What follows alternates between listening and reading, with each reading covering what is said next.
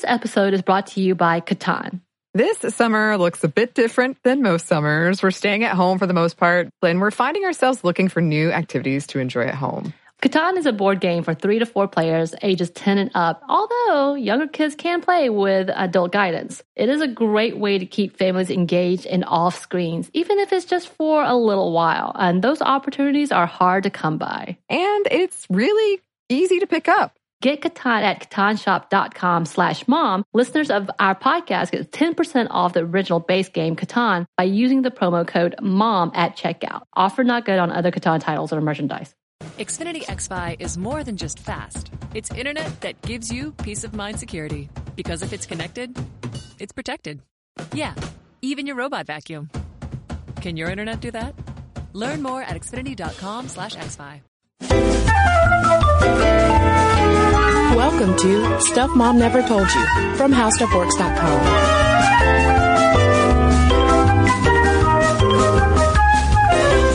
Welcome to the podcast. I'm Caroline. And I'm Kristen. And I'm going to start off this podcast by admitting something about myself. Oh, please do. Which is that when I was younger and I found myself no longer believing in the Christian faith that I had grown up with, I started pursuing, as do many young people and people who feel that big religion or no religion, they still want to feel a connection to something bigger than themselves. I got into tarot cards. Oh, tell me more, Caroline. Yeah, so I got one of those like cheesy, slick, glossy, terribly illustrated packs from who knows where, probably Hot Topic or something. I don't know, is Hot Topic still around? I think they are, right? Probably. I wonder if they're still as weird as they were when I was in high school. Yeah, tweens need to be tacky somehow. Mall goths, yeah. So I got into it.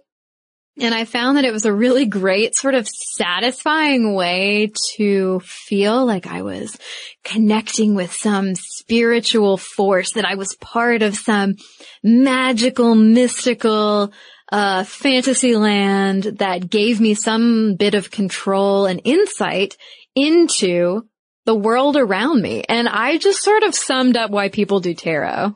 Well, I'm curious though, how often did you do it? Maybe like once a week, maybe like on the weekend or something. And would it be used to help you figure out what to do with your life or sort of reflect on things? I think both. A lot of it had to do with like, liking boys and wanting to do tarot about love. But I did the whole 9 yards, Kristen. I would like turn out the lights and light candles and like get in the zone and like breathe deeply and get real quiet internally and focus on my question, which was probably like, does so-and-so like me? Is so-and-so gonna like me? Which is like the bulk of a lot of tarot questions in the modern era. And I'd lay out the cards in the Celtic cross formation. There's a bunch of different formations that you can do in tarot. And read the cards and figure out what was negative and what was positive, and if they were inverted or right side up, what that meant. And yeah, I literally can't remember any insight that it ever actually gave me or I thought that it gave me, but it was kind of a really fun way to pass the time. I was also big into runes at the time, which was the same deal. You put them in a sack and it's like Scrabble tiles, and you put your hands in there and you draw out some runes and you figure out what your future is supposed to be, or you figure out the answer to a question. I'm surprised I never got into runes. That sounds right up my alley. Well, I remember distinctly wearing my rune necklace to Music Midtown here in Atlanta in 1997, 7th grade for me. Was it 97? Yeah, I think it was 97. And I definitely thought I was so effing cool because it was like a choker necklace. It was on like one of those black cords. It was so 90s, you know. I have probably very hip today. Little rune necklace, and I can't remember what it meant. It was something like very like middle school self-centered, like independent, or like something, I'm a cool person rune. I don't even care about my curfew rune. Right. After college, my roommates and I went through a tarot phase, but it was more a thing of a parlor game. Yeah. When we would all hang out, people would come over, have some beers, and be like, let's do tarot. Oh my God, what's it mean? Oh, it just means we're drunk. Yeah. Yes. That is what it meant for people hundreds and hundreds of years ago, too. You and your friends were far more connected to the true roots of tarot than 7th grade Caroline was, I assure you. Yeah, because here's the thing about the history of tarot. It's a little bit of a letdown. Yeah. Because it really just started out as a game, and we've been making up the rules for tarot ever since. Yeah. Oh, yeah. Oh, and so it's so, I don't know what word to use here, but I put my hands to my face and look real worried when I read like first person accounts of tarot card readers and like how seriously so many people take it. It's like a huge part of some people's lives. And I don't want to dismiss that part of your life, fair listeners, but there's literally no mystical meaning behind tarot. Like Kristen said, its meaning has changed over the centuries. It really did originate in the Islamic and Arabic world as just cards. The fabulous people in the Middle East invented playing cards, and they were beautiful. They were hand painted. They were something that the wealthy had to pass the time. And so they were painted with all sorts of things that would be familiar to these people in their everyday lives. So there'd be architectural elements painted on there. Later there would be people or items represented on the cards, but they were all meant to just play games. And so these cards, of course, through trade, through military invasions, made their way to Europe. They've been used, everything from games, like we said, to literary prompts for writers, to the way we think of them now as tools for divination. Although I do like, and not to get ahead of ourselves, but I do like how long we have been using tarot, even pre-divination phase, to help us predict whether someone will like us back or not. Yes, there was one Spanish deck that was meant to figure out the object of your affection. And each suit, so like the cups or the wands or whatever, each suit of the deck corresponded to a different type of woman, either maidens, wives, widows, or nuns.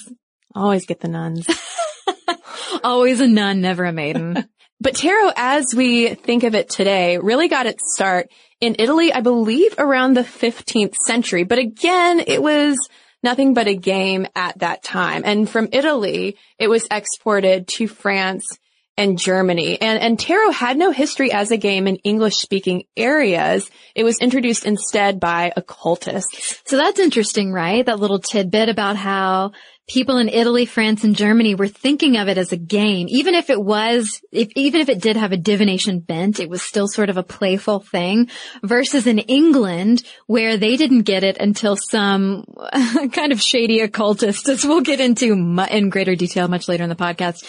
They introduced it as an actual mystical, magical thing. So to give a brief rundown of tarot decks today, they've got 78 cards. 56 are the minor arcana or the suit cards. So like the, 7 of wands. And 22 make up the major arcana or trump cards. You've got 4 suits, swords, batons, cups, and coins, each of which has an ace through a 10 in addition to the jack through king. The major cards also have a fool, which is traditionally labeled as 0. And today, of course, people read all sorts of meanings into tarot cards. So for me, growing up in a very conservative home, tarot cards were seen as a tool of the devil. As they can be. But then, of course, there are people who use tarot to predict the future. Some see it as a gateway to mystical beings or otherworldly knowledge. And then others use it more as a meditative device, just to reflect and get more insight on yourself and also relationships. And tarot was something that came up in your conversation, Caroline, a few months back in 2015 with author Jessica Crispin, who wrote the Dead Ladies Project. Yeah, she wrote the Dead Ladies Project. She also founded the website Bookslut, and she's got a pretty cool tarot side business. She herself got into it as sort of a backup job while she was between gigs. and now reads tarot for people not as a way to like predict the future, but as almost sort of a literary inspirational device to help you sort of figure out your narrative or figure out what your own strengths are. But let's dive in now and take a closer look at tarot's origins and evolution. And a lot of this is coming from a great article over at Collectors Weekly, which has some beautiful images of all of those cards from the Islamic world. So we mentioned the 15th century, and it was between the 14th and 15th centuries that people started using cards for games and playful divination, emphasis on playful. And it was something called Mamluk game cards that were brought to Western Europe from the Middle East.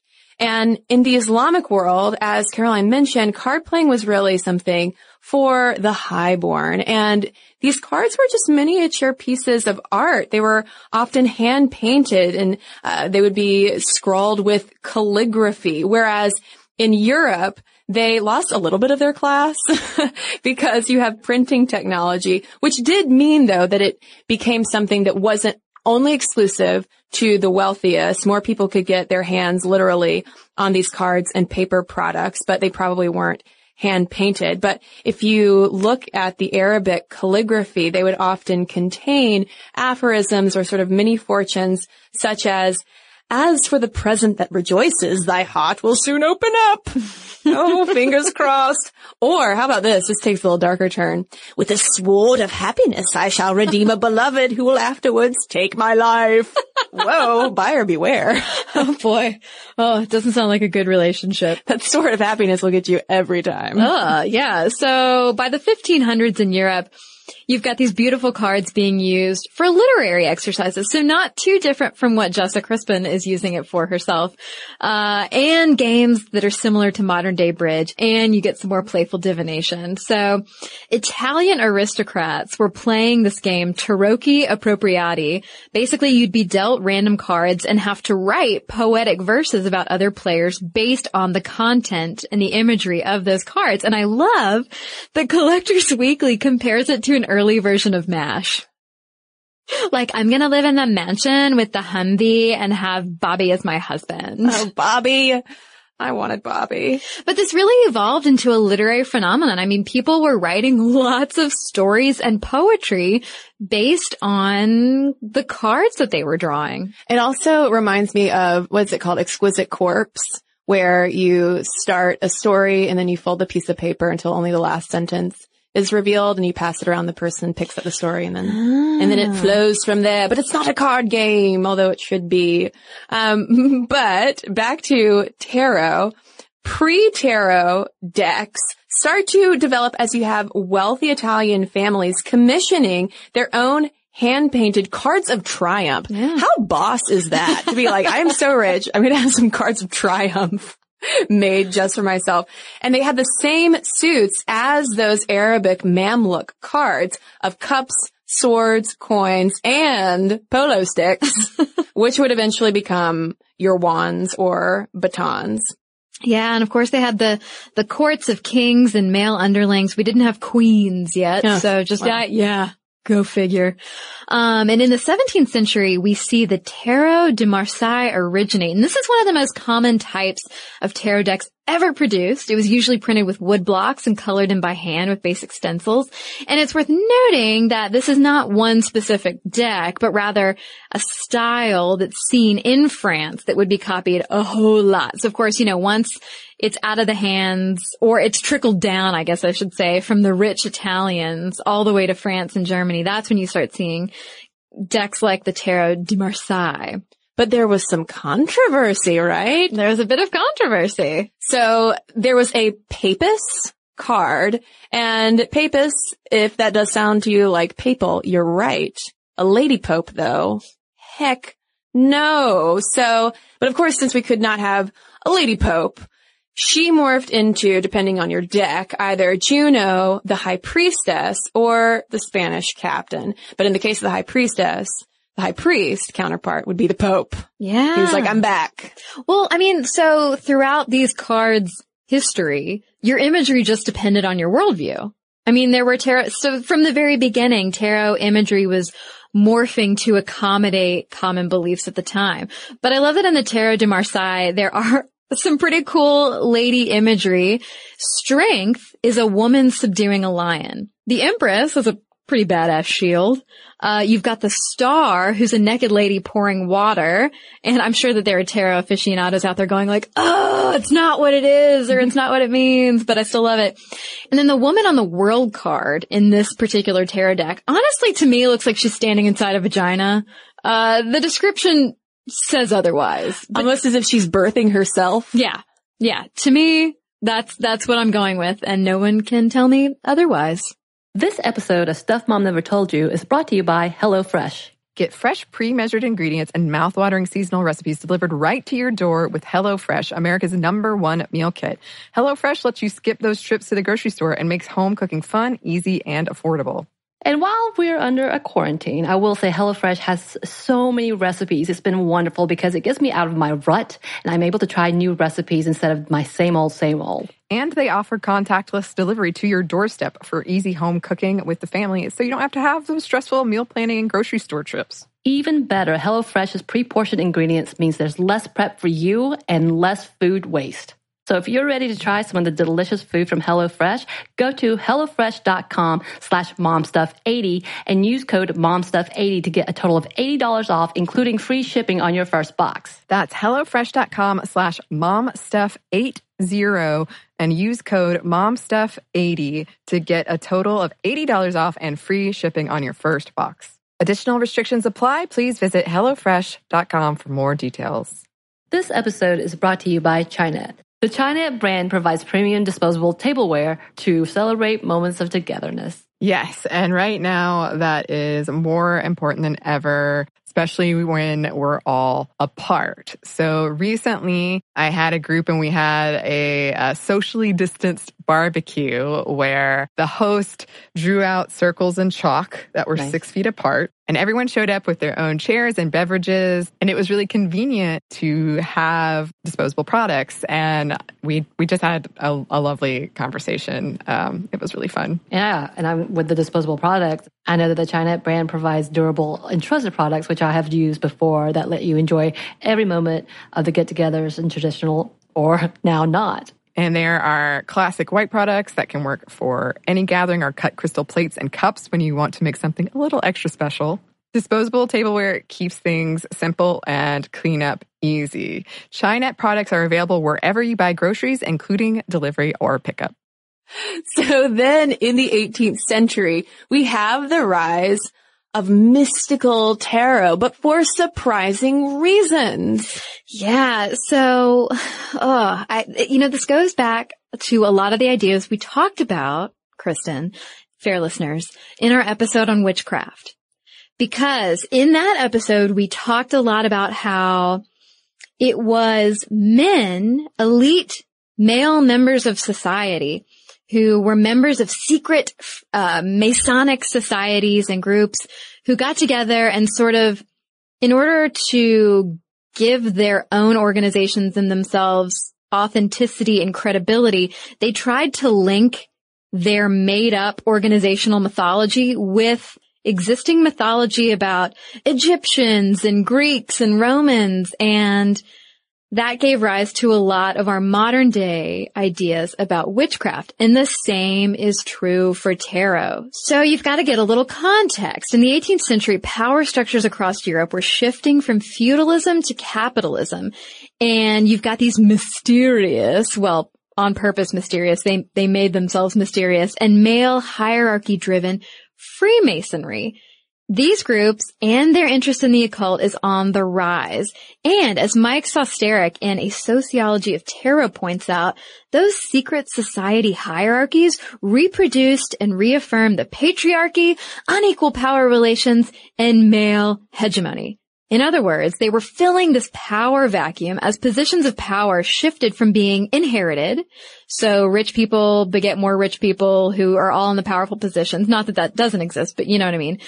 to being earned, powerful positions being earned through that Protestant work ethic and knowing the right people. And these secret societies were all about knowing the right people. Well, and it's ironic that you just mentioned the Protestant work ethic, because part of the pathway to knowing the right people and getting an in with these societies and getting a leg up, therefore, in your station in life had to do with getting a grasp of this occult Terra that they kind of made up.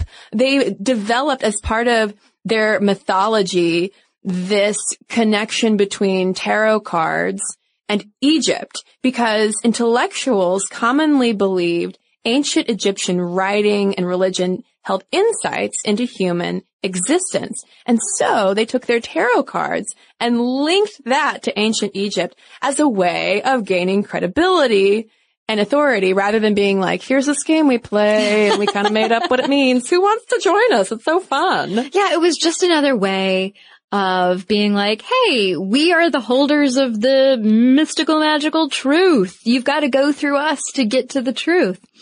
And also what was so appealing about these cards for these rich white guys was that they were links to a way of life that was enjoyed by those rich, wealthy, high-born Italian families of the 15th century. I mean, the imagery itself is related to royalty and the elite. You've got those kings and queens and popes. And then the great thing about tarot, and great may or may not be in quotes, is that the imagery is so easy to manipulate. The meaning behind the imagery is so easy to manipulate and so easy to tell other people that it means something.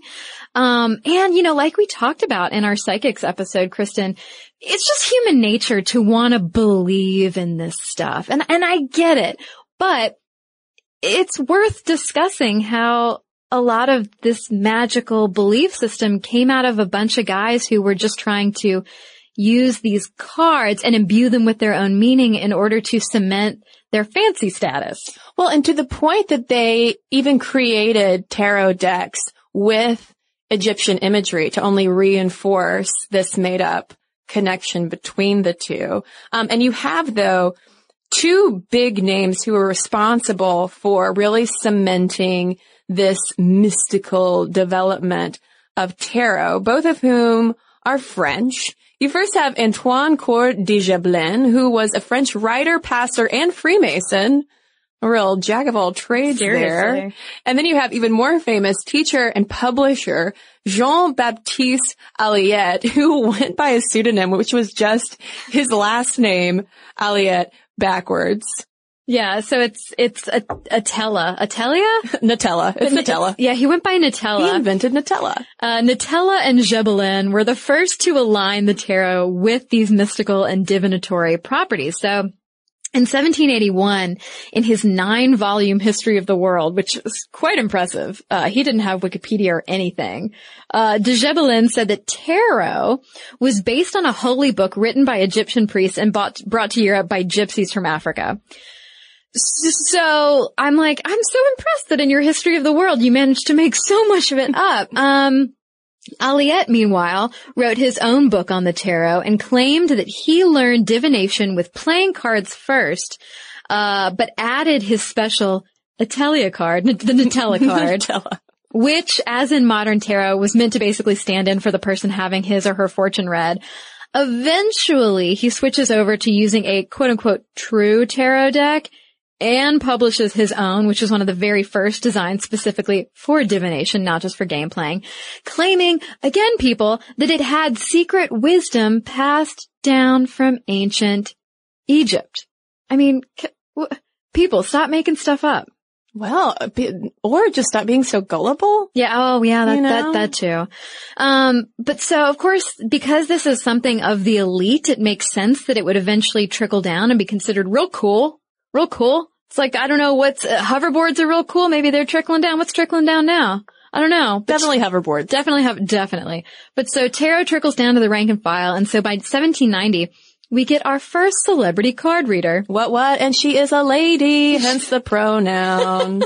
She is a lady. It's Mademoiselle Lenormand, or Marie Anne Adelaide Lenormand, who shows up in Paris claiming that she learned card reading, again, from gypsies. And here's the context, because I know people are not a fan of the term gypsy. It's not a great term to use. There was this idea at the time that gypsies were people who were roaming around Europe from Egypt, hence the name. And so there again is our Egyptian connection, to give herself legitimacy. She even read cards for Empress Josephine using Aliette's deck that he designed. Yeah, there's that famous painting, I think it might be called The Fortune Teller, which is essentially depicting Lenormand reading in front of Josephine, and you have Napoleon to the side. And there's also a depiction of her actually reading Napoleon's cards, but as tarot expert Mary Greer notes, it is highly unlikely that she actually did that for Napoleon, but she definitely read for Josephine. And as Greer also notes, it is thanks to this woman that the world really found out about tarot, that it became this big thing. And after she died, oracle decks were published with her name on them. Sort of like a celebrity endorsement. I mean, she was dead, but trading on her name. It's like celebrity perfumes today. Yeah, but dead lady tarot cards. Yeah, totally the same thing. Totally. I'm sure they smelled like something. I tell you what, though, when she was alive, descriptions of her were none too kind. No. In 1815, a visitor described her as a monstrous toad, bloated and venomous. She had one walleye, but the other was a piercer, which I really enjoyed. She wore a fur cap upon her head, from beneath which she glared out upon her horrified visitors. Yeah, I love it. So, we've got the origins of tarot, mystic tarot, and tarot card reading among these elite men, right? And as it trickles down, we start to see fortune tellers and card readers being depicted, like we talked about in our last episode, as women, and as, in this case, toad-like monstrous women. But I have to give you a little historical side note tidbit. In 1791, there's this book on fortune telling, right? And it's expanded to include chapters on card tossing and also coffee ground reading.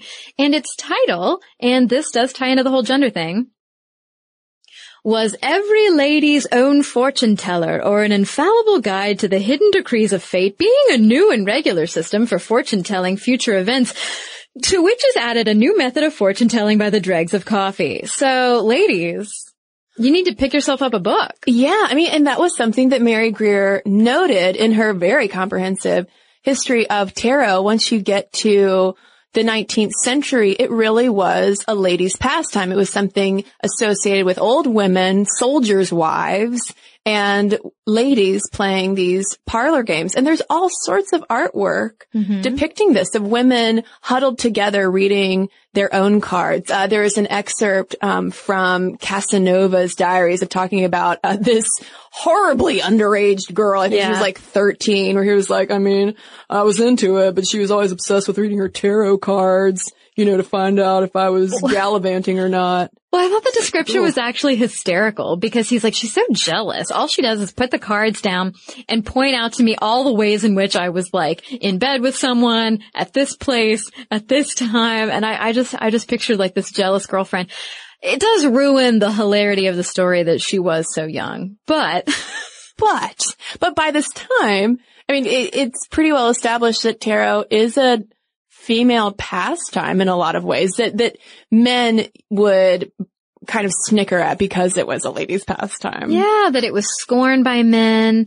And she does point out at her really, really fantastic and fascinating blog that you get this underground at the time of mostly older women who made a good, if precarious, she says, living out of various forms of divination. So we start to see women who perhaps don't have any other way to make money outside of the house. And here they are, able, in basically sort of an intimate, not too public setting, making money off of the sort of emotional and psychological desires of other people. Which completely relates to our previous episode on women and psychics.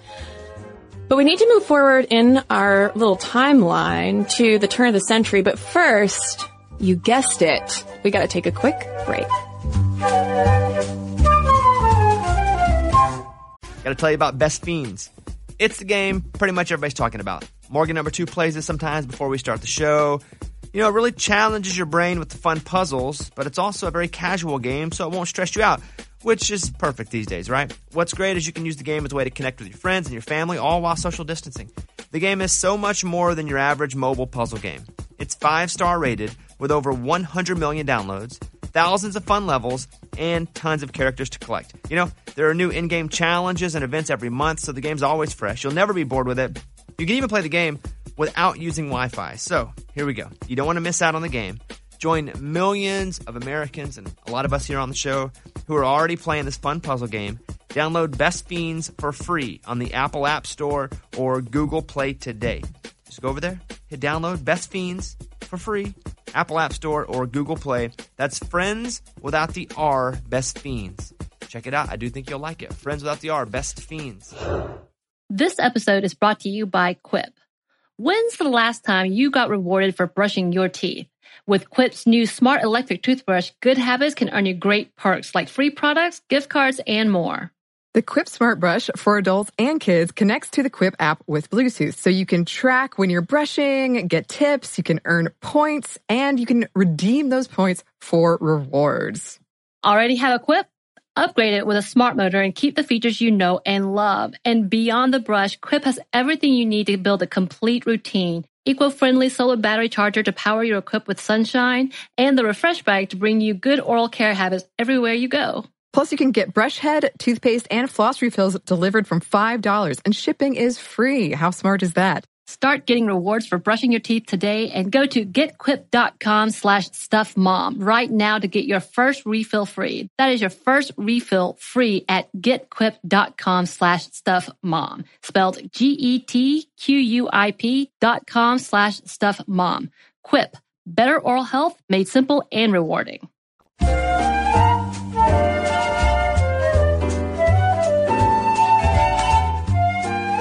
So as we move into the 19th and 20th centuries, those secret and occult societies that we talked about earlier are still pretty much dominated by dudes. But you do have groups emerging like the Hermetic Order of the Golden Dawn and the Theosophical Society, which were co-ed. And I think it's interesting that the Theosophical Society, for instance, even had women among its founders and leaders. But people in these groups were super fixated on uncovering the quote-unquote true tarot and the card's true meanings, which is like, guys, like 100 years ago, you invented this. Don't know if you realized that it was just a card game in the Arabic world and in Italy. And then you guys were the ones who made it magical. But they didn't have podcasts back then, Caroline. How would they know? How would they know? But they were so intent on buying into this whole thing of like, tarot has a true meaning, and we're going to find it, and we're the holders of this truth. So we're going to be a part of delivering the true tarot to the people. Oh, but what? I mean, that just opens up a whole occultist playground for you to kind of get to, you know, do what you want and make up whatever connections you want to. Just like a man. Or a woman. These were co-ed They groups, were co-ed. some of them. There was one very fascinating woman who's been, well, not anymore so much, but at the time was left out of tarot history. Yeah, this is the thing. If you own a deck of tarot cards, there is a very good chance that you have seen the artwork of Pamela Pixie Coleman Smith, because the most famous deck in tarot history is the Rider-Waite deck, which was printed in 1909 and named for publisher William Rider and popular mystic A.E. Waite. And you might be like, wait, why isn't it the Rider-Waite Coleman Smith deck? Huh? Well, because she was a lady person. And an artist. And Waite was a jerk and pretty much purposely left her name out. But so the Rider-Waite deck is so famous. It's the first mass market tarot deck, which also helped boost tarot's popularity. And again, its intention was divination, not playing those Italian mind games. And it even came with a book explaining the meaning behind Coleman Smith's imagery. And imagine what a huge job this is, because Coleman Smith has to illustrate 78 cards in about 6 months. And her illustrations are notable because her pip cards told stories. And the pip cards are those lesser cards, not the ones that are, you know, the fancy, like, this is the sun, this is the Hermit, etc. So all the cards together tell a story. Which again is a great way if you're trying to get people to connect with imagery or connect with a philosophy. This is a great way to do it because your pictures tell 1,000 words. And so to place all of these amazing illustrations on each card and then to do a tarot formation, it's so easy to tell a story and be able to interpret those images kind of however you or the card reader wants. Well, since I was raised in a household where tarot cards were tools of the devil. Yeah. After college, when my roommates got some tarot cards, it was the first time I'd ever seen tarot cards up close and held them.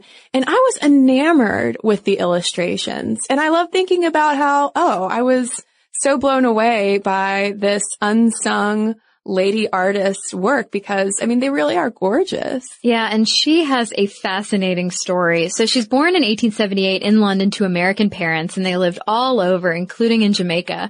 And she's such a cutie, if you see pictures of her. But people at the time very euphemistically and quietly questioned her true parenting, basically. They were like, she's awfully dark and queer looking. Perhaps her actual parents are Jamaican. And her parents themselves were very artistic, and under their influence, she ends up joining a touring theater group as an actor, costume maker, and set designer. She's super artistic. She ends up studying art at the Pratt Institute in Brooklyn. She became an illustrator for Yeats, Bram Stoker, and others. And a lot of her personal art, interestingly enough, was a reflection of her synesthesia. So she would listen to these symphonies and then paint. So it results in this swooping, sweeping imagery that's so beautiful. And also another tidbit of how really cool this lady is. As a member of the group Suffrage Atelier, she puts her art to use for suffrage posters and cartoons. And her talent didn't stop there. She was also a writer, publishing several plays and books, including a collection of Jamaican folklore, which she would just go out and recite at events, which kind of blows my mind because, hello, stage fright. But I love this excerpt from Brooklyn Life magazine from 1907, which some hipsters should really revive ASAP. They described her as a gentlewoman presenting an odd type of thoroughly unconventional femininity. And therein lies her greatest charm, which I think is an old school way of saying she's not like other girls. Yeah. She's like the cool girl, but we're kind of suspicious of her because she wears all those billowy garments. She even started her own magazine called The Green Sheaf, which certainly did have other contributors, but it was mainly a way for her to publish her writing. Oh, like a zine. Yeah. She's like a little riot girl. Yes. She is. So her introduction to tarot and creating the cards comes in 1901 when she joined the Hermetic Order of the Golden Dawn, which is where she met A.E. Waite, as well as Yeats and Aleister Crowley, that scoundrel who you'll remember from our witchcraft episode, helped this guy Gerald Gardner write a quote-unquote manual for witchcraft rituals, and Crowley was also the future creator of the equally famous Thoth Tarot. Yeah, the Thoth tarot cards are intense. So Coleman Smith's cards are printed with pretty, not that great fanfare, and nobody's really into it because at this point in England, people are still like, what is this French thing? I'm not into this. But it's so great when you read stuff about Coleman Smith because she was very clear about having her own ideas about how you should prepare to read the cards. The whole thing that 7th grade Caroline went through of quiet the mind, think about your question, picture your question, and then flip the cards over. And in terms of her illustrations, the deck itself is clearly inspired by this 15th century Italian deck called the Solabusca, but her illustrations in turn, inspired their own future imitators. And I love this fact. So she used her own cat for one of the illustrations. Who I think was named Snuffles. Snuffles, of course it was. So Snuffles inspired future artists and card readers to interpret it as a million different symbols and meanings, which ultimately it's just Snuffles. Yeah, it's just her cat. Oh. She also used her buddy / potentially lover or companion, Edie Craig, as a model for some of the women on the cards. And so isn't that fascinating to know that here's this person who was like under the gun to create all these beautiful illustrations in 6 months for very little pay, using her own characters from her own life to create these mystical tarot figures. And people today are still interpreting them and reinterpreting them as these magical, mystical beings. I just love it. But even though her work was so significant and she put so much thought into it, and people have in turn put so much thought into her cards, she was completely left out. She received no mention by name in the book that accompanied the deck, and Waite referred to her only as a, quote, young woman artist who'd illustrated the cards based on his instructions. She received very little payment and no royalties, and in one letter to her agent, she even said, I just did a huge project for very little pay, just basically saying, like, I know. I'm just hustling here. And in case you were wondering about the true nature of Waite's character, he indeed was a jerk. He wrote, "The practice of painting among women has been clumsily cultivated. It remains a bad imitation of nature, whereas it might be a great art." And I'm like, dude, if you are so like anti-woman and anti-woman artist, why did you even hire this woman? Oh, could it be because she's actually really talented and you just don't want to give her any credit? And maybe easier to discredit her. Yeah. But for Coleman Smith's part, she converted to Catholicism and ran a priest's retreat in Cornwall, but then died penniless in 1951, even though if she had gotten royalties on that deck, she would have been sitting pretty. Yeah, total millionaire. Yeah. The deck ends up falling out of use until about the 70s, when you've got American playing card manufacturer US Games, I believe it is, who reprinted them. And it was the US Games guy who was saying that Coleman Smith could have been a millionaire today. Well, she's not the only tarot illustrator of note. In the late 1930s, Marguerite Frieda Harris, aka Lady Frieda Harris, met Aleister Crowley at 60 years old and painted the images for his Thoth tarot deck over and over again across 5 years. I mean, think about that. Coleman Smith did hers in 6 months. Yeah. Yeah. And so Frieda Harris is a pretty interesting character. She herself was very wealthy, as indicated by the title Lady. Like, she was doing all right. She didn't need a bunch of money. She also didn't need a bunch of notoriety. Oh, it just wasn't a nickname. She was like, call me Lady. Well, I mean, you've got people like, Mademoiselle Lenormand, like people who, not that Mademoiselle is not just a normal French, courtesy title. But you've got people who are really playing up their like mystical associations, but she really was a lady. But yeah, she and Aleister Crowley had this fascinating correspondence, and they were total buds and BFFs.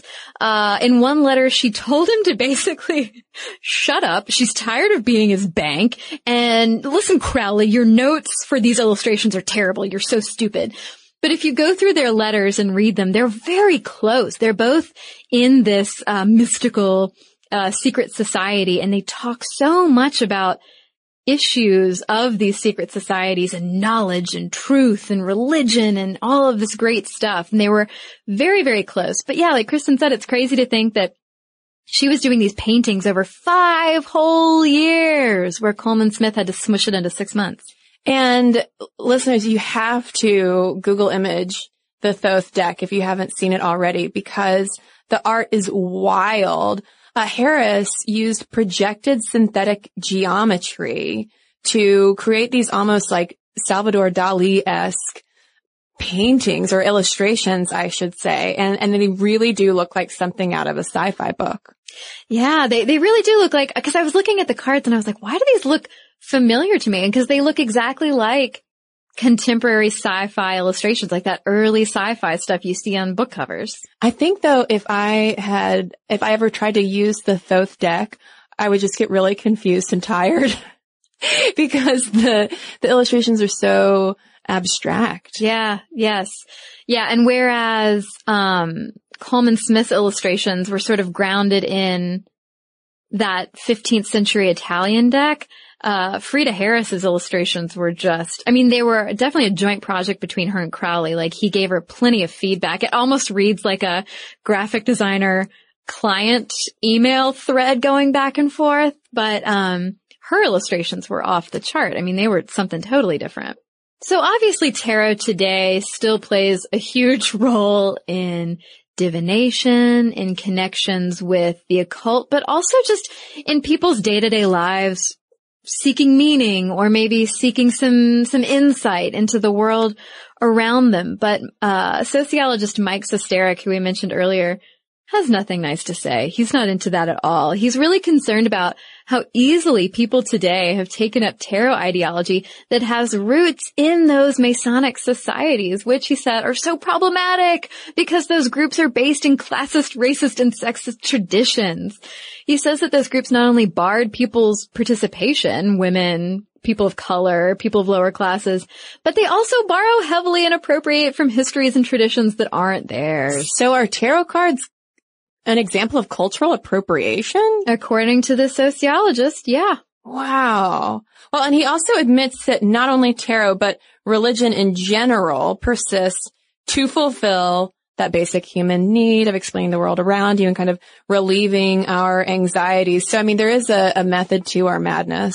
Yeah, and it's why things like the goddess movement that we talked about in our witchcraft episode can be so powerful. They fill a vacuum, that need for spiritual fulfillment.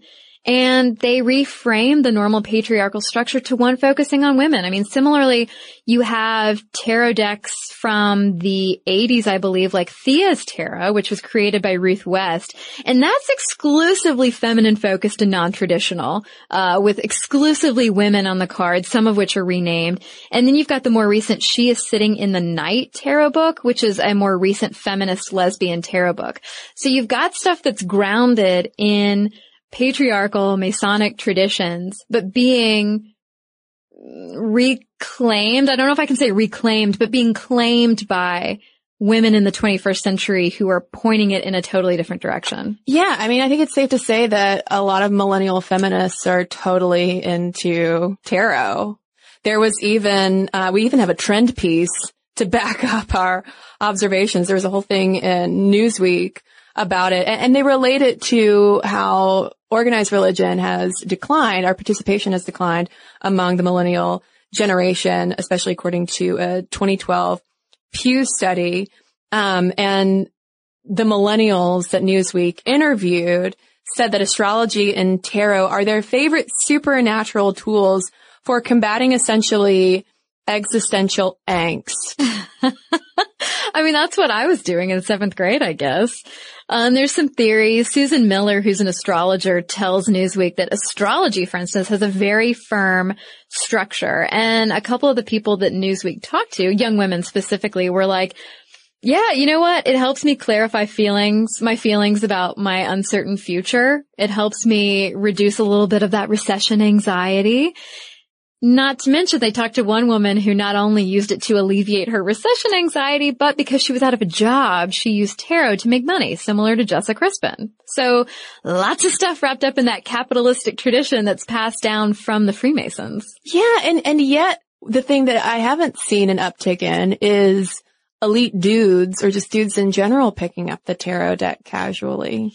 No, I think it's another thing that's been feminized in people's minds, that's some silly magic stuff that old crones do. Well, I'm very curious now to hear from listeners with knowledge of the tarot or any kind of interaction. If we have any tarot readers listening, we want to hear from you. momstuff@howstuffworks.com is our email address. You can also tweet us at momstuffpodcast or message us on Facebook. And we've got a couple of messages to share with you right now.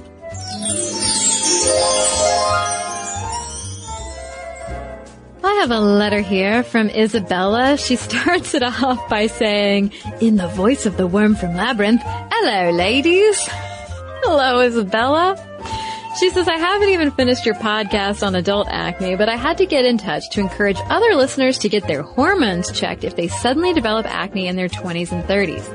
As a clear-skinned teen growing up, I was immensely relieved that I didn't have to deal with chronic acne like some of my friends. Don't get me wrong, I got the odd spot, but it was never anything worth complaining about, and so I traversed my teenage years worrying about periods, boys, extra hair, and all those other lovely symptoms of puberty, bar acne, for which I was very grateful. Fast forward a few years to the age of 22, working in London alone in a stressful job with a terrible boss, and suddenly spots everywhere. At first I put this down to stress and some kind of karmic comeuppance, but as the months passed and endless topical treatments failed, I went into a really, really dark place. Something I can only see with hindsight. After quitting my job in a blaze of glory, I took my mom's advice and went to an endocrinologist who diagnosed me with polycystic ovarian syndrome, which is fairly common, 1 in 10, and results in a higher androgen level in the blood than normal, which, as you said in your podcast, causes the devil dots. I was put on Yasmin straight away, and 6 months later my skin had cleared up. I'm 27 now. Side note, I switched from Yasmin to another birth control brand due to questions regarding Yasmin's safety, and I'm still grateful when I look in the mirror and don't see spots. As you always say, hormones control everything in your body, and no amount of face washing and topical ointments will change what is going on inside of you. Even if for peace of mind, get your hormones checked out if you develop severe adult acne. If it is PCOS, it's amazingly easy to treat and has made a huge difference to my self-image. You both do a great job, and my boyfriend and I look forward to listening to more of your podcasts while I deal with some of his occasional spots. Yep, Kristen, other couples do that as well. Yay. So thank you, Isabella. Well, I've got a letter here from R about our anal sex episode. She writes, I was so delighted to listen to your podcast on the topic of anal sex. I've had a variety of first-hand experiences, both positive and negative. As a teenager, I had an underwhelming first experience with a high school boyfriend, and shortly afterward experienced an older lover pressuring me to try again. It was when I was in my early 20s and in a long-term relationship with someone that I was comfortable enough to be with to sexually explore that I became one of those who not only has anal often, but absolutely loves it. While of course it isn't for everyone, I've found it so enjoyable and intimate, and I've certainly found it improving my ability to orgasm. I was recently talking about this with my best friend, and we've discussed how we each feel confident and like we have full agency over our sexuality when we perform this act. It was so great to be able to listen to a whole podcast about this activity that we both love, and it would be a wonderful thing if everyone who wants to try could do so in a comfortable and enjoyable way. As you said, the statistics on just how many teenagers have such negative experiences is a strong testament to how vital comprehensive sex education is. This is something I have found over and over again in the UK. When I was pressured to comply as a teenager, I had never been told that I had agency to say no, and I remember overhearing girls at school discussing stories much like the ones related in the podcast. I'm about to start working with therapists within my old high school to improve the sex education, and I've definitely got a huge amount of information from Sminty. Thank you guys so much for all the amazing work you do. Listening to you always makes me smile. So thanks so much, R. And thanks to everybody who's written into us. momstuff@howstuffworks.com is our email address. And for links to all of our social media, as well as all of our blogs, videos, and podcasts, with links to our sources so you can learn more about tarot cards, head on over to stuffmomnevertoldyou.com. For more on this and thousands of other topics, visit howstuffworks.com.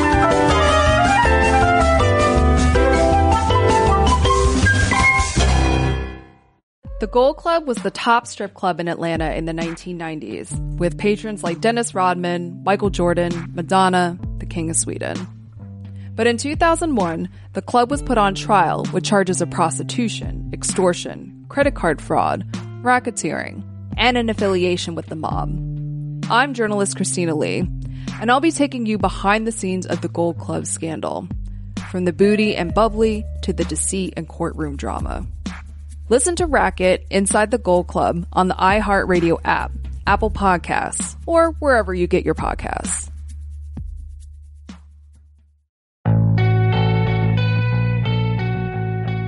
Dear Young Rocker Season 2 is a raw, honest, strange, and entertaining story about finding yourself in your early 20s and a lifelong relationship with music.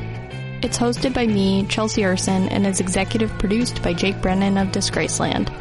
Dear Young Rocker comes to you from Double Elvis Productions and iHeartRadio. Listen to Dear Young Rocker on the iHeartRadio app, Apple Podcasts, or wherever you get your podcasts.